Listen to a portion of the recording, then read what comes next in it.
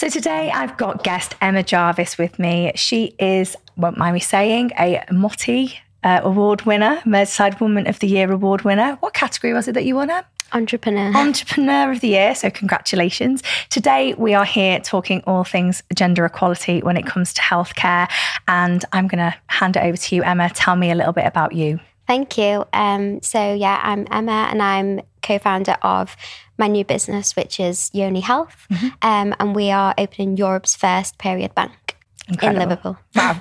Where did this idea spark from, using kind of periods to analyse health, as it were? So I was basically just talking to my co-founder. We are in a WhatsApp group together, a female founders WhatsApp group, and that's from our previous businesses. So we both have businesses in the women's health space. Okay. So we're both aware of like the issues within women's health. And we were just kind of talking about invasive procedures. We were talking about the smear test and just like how crazy is it that doctors are still using a medical instrument invented over 150 years ago. And we're still using it now. And so we were just talking about like, why are we still using outdated invasive procedures when every month our uterus literally sheds and we have a period? So we were thinking, what if we could use our period? What if those cells can tell us something? Has anyone actually looked at those periods? So then we did some research into it. And we found that the period proteome was published over 10 years ago. And there's 801 unique proteins in our periods that are not in systemic blood. So you can't look at this information with a venous blood test or a finger prick. The only way to look at those biomarkers is by looking at periods, and nobody's doing that. So basically, the more research we did, the more interesting things that we found about what you could actually use periods for. But actually, 15 million people in the UK have a period every month, and it just gets flushed away, literally. You're flushing away DNA, information about your health, information that could help researchers actually study female physiology and build a healthcare system that actually works for women. So we just got on a call and was like, let's do it. Like, what's stopping us? Like, let's just do it. So that's basically how it happened. And how did that journey go? So how did you get from there to where you are today? Like, we spoke to a lot of people. So I guess the good thing about already having a business is we both already have networks. So we reached out to people we know within like the healthcare industry, within diagnostics, within like universities. We spoke to a lot of people. We spoke to like Oxford University, Manchester University, Liverpool, and we spoke to a lot of academics, and they were all like on board. Like, yes, we started this research years ago, but it hasn't been progressed because of like gender bias or because of lack of funding. So like, we are really supportive of you doing this. So we kind of knew like we have the backing, we have the support, we know that it's possible. We found that it's been done in other countries, but not here. And so we were like, okay, we're going to be the ones to do it. So how does it work? If I was to say to you, I want to go ahead and I want you to use my period blood to do an analysis on my general well-being, what's my step-to-step journey? So at the moment, we are developing the world's first at-home period donation kit. Okay. So women will be able to just discreetly, if they need to, just donate. So we would send you a box of like the kit, and you would literally like put your period in there, send it back to us, and it would go in the biobank. So that's what we are currently developing with the universities. Amazing. And I know that you've touched on this. If people are interested in this, I know we definitely are, and they want to learn more about it, where would you signpost them to so that they could get the information from you? So if you're a researcher or an investor, a business who wants to look at periods, or you're somebody who wants to donate your period, then you can go to yoni.health and join the waitlist. So at the moment we have a waitlist. We're trying to get as diverse a sample like data set as possible, because we want to make sure that researchers can study. It's not just kind of all the same type of periods. Like, we want to have as many different periods as possible in the bank. It's literally a bank of periods, isn't it? Yeah, basically. It's like watching that, what was the thing I watched on Netflix, Bank of Dave. Have you seen that? I haven't seen Oh gosh, you really need to. No. It's about a guy from Burnley who decides he wants to make his own bank. But it's essentially what you're doing, but you're doing it for periods. How amazing. Okay, so I'm going to come to you and I'm going to go, right, I want to donate it to you so that you can have a little checkout of what I want to do. Being in contact with you, where do you find that information of the sign-up list? Where do I find that? So it's on our website, yoni.health. There's a form on there you can fill in to say, like, I want to donate my period. And then we will basically send you, like, so we're also developing an app as well at the moment where you can track your period. Okay. So people who are using the app, they'll be able to input all their data, like whether you're on contraception or like what type of contraception you're on, and just all the different kind of information about your body that might affect your period, which is a lot of things. Like everything that we do affects our menstrual cycle. So we want to make sure that researchers can actually say, okay, does this drug or this disease or this condition, how does it actually affect a woman's body by looking at the periods? But the reason why researchers haven't kind of done a lot of research on women is because they find that women are too complex to study because of our hormonal fluctuations. So by having that data of this person's on this contraception, or this is day 3 of the period, or this is day 1 of the period, the more information we have, the more we can actually like concretely like say these results are accurate. Do you know what I mean? Because otherwise researchers will be like, well, it could just be because of this, or it could be because of the hormones, or it could be because of this contraception. So we want to make sure we have all of that information. So it's groundbreaking within the UK. You were saying that it's done in other places in the world. Where is it being tried at the moment? So so there's 3 banks in the world. One's in the US, one's in Iran, and which is very close to your heart. Yes, and one's in India. But there is a lot of research also being done in China and Japan, and they are using periods mostly for stem cell research. So menstrual blood also contains a lot of stem cells.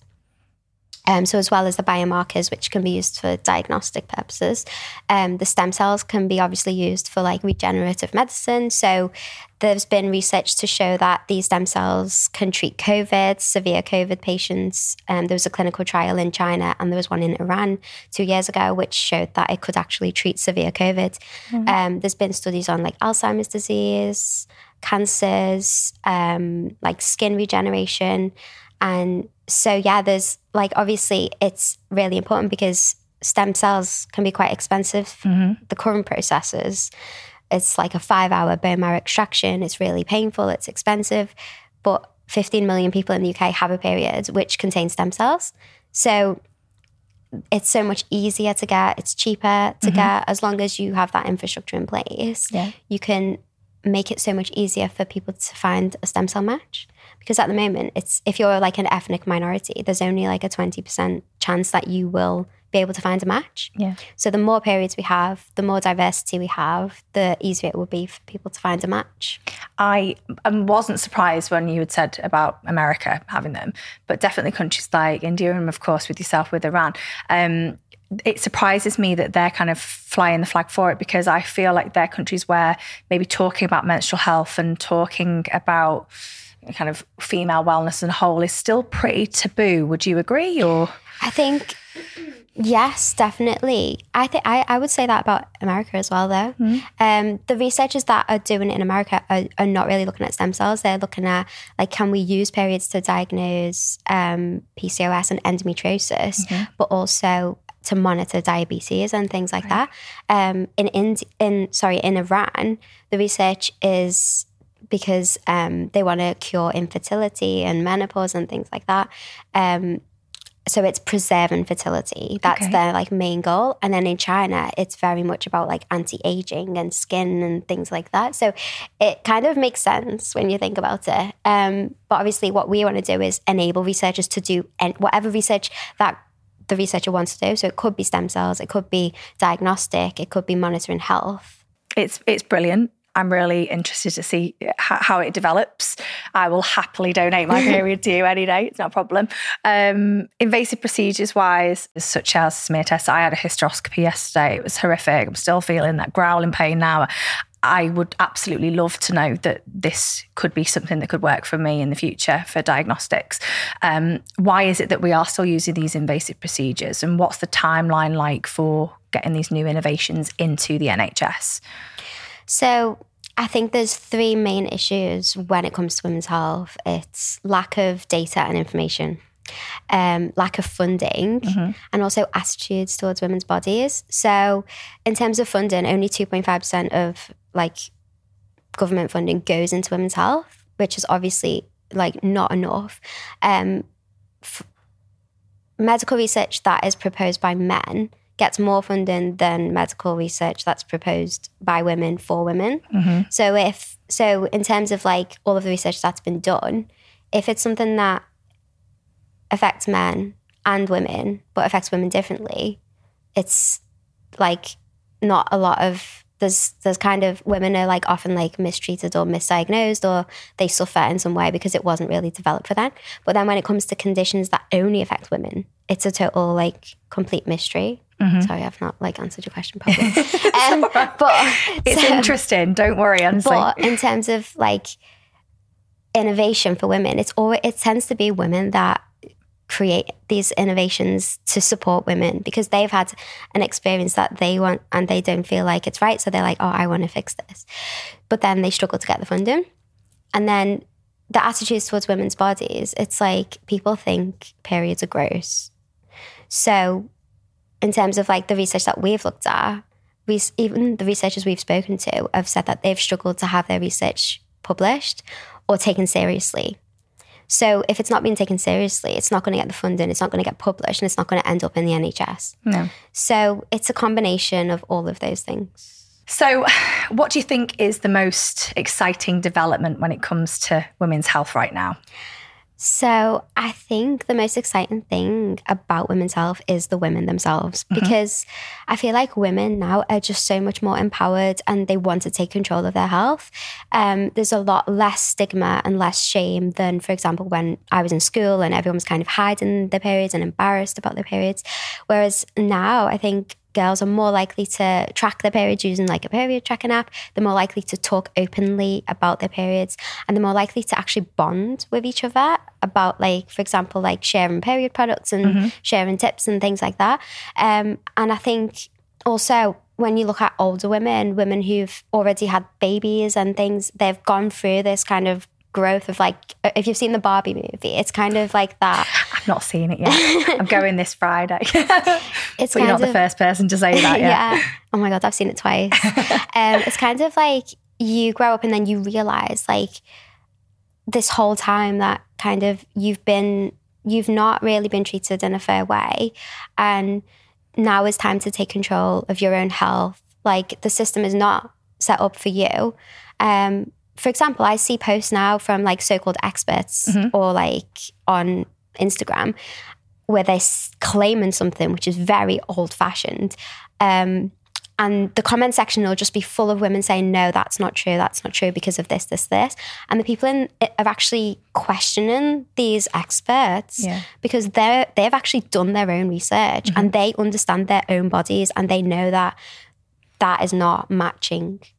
And that's because all of the research that's been done has been done on men's bodies. So for like 450 years, clinical trials were only conducted on men. So a lot of those kind of like diseases and like recommendations and guidelines that people are learning in medical school hasn't actually been proven on a female body. So there's just so much less known about conditions that affect women. There's like over 20 uterine conditions that we have no cause, no diagnosis, no treatment apart from surgery. So just in general, even if you Google something like to do with women's health, the information's so kind of like vague and almost like opinion-based rather than evidence-based. Whereas if you Google like a man's condition or like a testicular condition, it's very clear on like, this is normal, this isn't normal. If this happens, go to the hospital, this is the treatment. It's very clear and very like specific. Whereas for women, it's just so kind of like vague and like not really. Everyone's different. And and it could be this long list of diseases, or it could be stress, or it could be a period, but it's probably normal. Just take some paracetamol, which also wasn't tested on women. So it's... What were you just saying before, though? You were reading an article just before we started today. You were reading an article. Tell me about that article. So there was an FDA-approved drug for postnatal depression. And one of the symptoms was it could cause testicular pain, which to me, like, obviously that doesn't make sense. And it's must be because they've tested it on men, and that was one of the symptoms. But that's just something that has been happening like throughout history. There was a drug in the 60s which was looking at postmenopausal women and whether estrogen supplements could prevent them from having heart disease. And they enrolled 8,341 men and no women. And it was testing postmenopause. Like, how? It doesn't make sense. I think there's a lot of things that don't make sense when it comes to anything like that. But that's just shocking. But the fact that women are actually like now questioning this, they're doing their own research and they're like, no, like I'm taking control of my own health. I think there's definitely an element about it on our platforms. If we put information up there regarding, estrogen, testosterone, progesterone, things like that, you'll have a lot of women that will be very, very pro things like HRT. You'll have a lot of people who are very against it. They will say their own bits of information and they will agree and disagree with each other. But I would rather that platform be there as a safe space for people to talk about their options, talk about their choices and discuss it, as opposed to, like you say, having something that's put that, it's a bold claim that, might be real generic across the board for women, but there will be such a wealth of women that it doesn't work for. I don't know if you've had any like horrendous gynae situations of your own. I know I definitely have, and some of the women that we speak to at work definitely have. But I think what's great about what you're doing right now is making information accessible. So tell me about how accessible your information is and how people can get in contact with you for your information.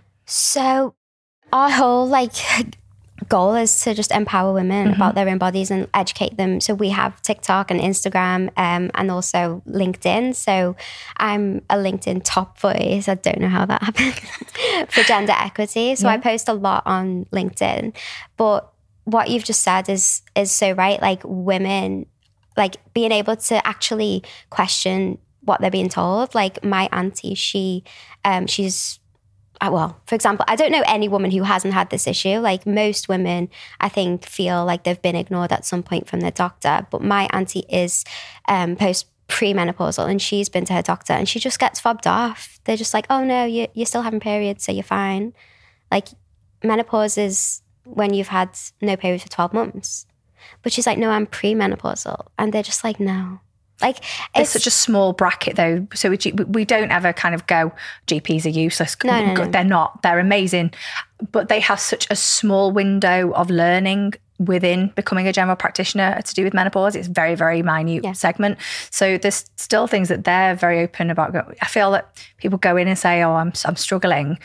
They want to sign them a prescription for something to feel like they're doing something for them, when in reality, what they need to be doing is signposting them to, alternate theories, as opposed to, you might not be menopausal right now, but premenopause can be like... We all premenopause. Premenopause can be like 12 years. We spoke to a gentleman at an expo that we were at recently. He's like, yes, my wife's going through it. It's going to be a couple of tough years. And I'm like, a couple? You genuinely think it's just a couple of years? That's the problem. That's what we need to address. Yeah. And I think that with platforms like with TikTok, Instagram, Facebook, well, I say that they're positive. We have a lot of I don't know if you suffer with this, we have a lot of our material removed or not approved because it's deemed as inappropriate. We talk about menstrual cycles, we talk about, vaginal dryness. You can't talk about that. But you can talk about Viagra all day long. It's awful. I was doing a TikTok about menstrual blood clots. And so I Googled menstrual blood to get a photo to use for the TikTok. All of the images were blurred out. But if you Google blood, it's like a crime scene on there. Like, it's like a murder scene. There's blood everywhere. But if you Google menstrual blood, it's completely blurred out. It's a safe search. So if you can imagine like a young girl who's just maybe got her first blood clot and she's Googled it, and all you're seeing is like blurred out pictures as if it's something that needs to be hidden and like hidden away, like it's a bad thing. Like it's really frustrating. When you see some of the other images that are completely acceptable and like way worse. And I actually Googled semen just like to prove a point, and that wasn't blurred out. So semen is okay, but menstrual blood needs to be hidden away. But they're both natural things. Absolutely. Discharge. I suppose that's probably the same thing as well. Actually, you do get that quite a lot. I see a lot of adverts that crop up, especially on the kind of LSRR pages, that talk about the different types of discharge and what they, represent. But they're always cartoons. There isn't a reality. There isn't that, and like, as you say, as a young girl looking and going, is that normal? Is that not normal? I don't know. Because in the cartoon, it looked this colour. Well, put some reality behind it. It's so true what you're saying, and it is sad. We joined forces quite recently as part of Gen M. We lobbied Meta to try and stop this. And I think that they have relaxed certain rules, especially regarding things like menopause. But I don't know where it stands in terms of talking about menstrual cycles and menstrual clots and discharge and things like that. But these are the things, we say them really flippantly, and they're almost like buzzwords for people's eyes to wince and for them to go, ugh, ah. Yeah. But they need not to be, because I know as a young teenage girl and all of the issues that I faced, and very like what you were saying beforehand, you go to a GP and you're told, so it's normal, take some paracetamol. I used to bleed through so that it was like on the seat underneath me. I'd have to put a hoodie around myself and walk out of school and be crippled in pain. That isn't normal. And I think it's really sad that there are still people out there that are saying to young girls that it is, or saying to them, go on the pill, that'll fix everything. No, it really won't. Let's start getting to the root cause of it. So it's music to my ears that there is something like this. I wasn't able to get a smear. I think I still managed to get mine pretty early. And that was basically because my mum had to have a full hysterectomy due to all of her gynecological problems, that they thought, right, we better investigate this. But I could have still been fighting well into my kind of like mid-20s if it wasn't for that. Yoni, will there be an age limit on it, or what are your thoughts on it? Do you think that it could be used for younger girls? So anyone who has a period, basically. Yeah, that's it. And that's going to be so much easier, and it's going to be that younger girls do feel that they can go and have something that isn't going to be invasive, and they're not going to have to, take their clothes off and have investigations done. That could be, but then that's brilliant. And I think for me, like when I was pregnant, that was where the most traumatic kind of like so much invasion and violation, like that's how it felt. Mm-hmm. I know like it's kind of like supposed to be normal and that's what needs to be done, but it just felt quite violating. And I think for a young girl to have to go through those types of procedures, it can be quite traumatic, and then it can prevent you from going for a smear. Like 1 in 4 women never go for a smear. And you can imagine, like, if you've experienced sexual violence or trauma in some way, then you're less likely to want to go through that again. Yeah, so it's an option there to make it accessible for everybody and not be uncomfortable, and embrace the fact that you can find information through something like you say that's just getting flushed down the toilet every single month. I'm really excited to see how this progresses. Really glad that we can be a part of it and help signpost people to you. I know we touched on it before, but as we kind of conclude, tell people how they can learn more about Yoni and how they can donate their period, as it were. So if you go to yoni.health, then there's a waitlist there. So if you're a researcher or a business or someone who wants to donate their period, then just go to Yoni Health and fill in the form. I'm going to go and do it right now. Emma, it's been wonderful. And I do have to say congratulations on your Merseyside Woman of the Year award too. And you're one of those people that's like, oh, don't. I know, like Alyssa won as well, which was amazing. Yeah. And she was just amazing on the stage. I was like an absolute nervous wreck. Listen, people are different. Some people are really, really good when it comes to getting up on stage. Some people are great with like number crunch. People have all got different expertise. In honesty, today you've come on, I know you were really nervous about doing it. You spoke so eloquently because it's something that you're so passionate about. So just thank you so much for coming and sharing this, and congratulations. Thank you.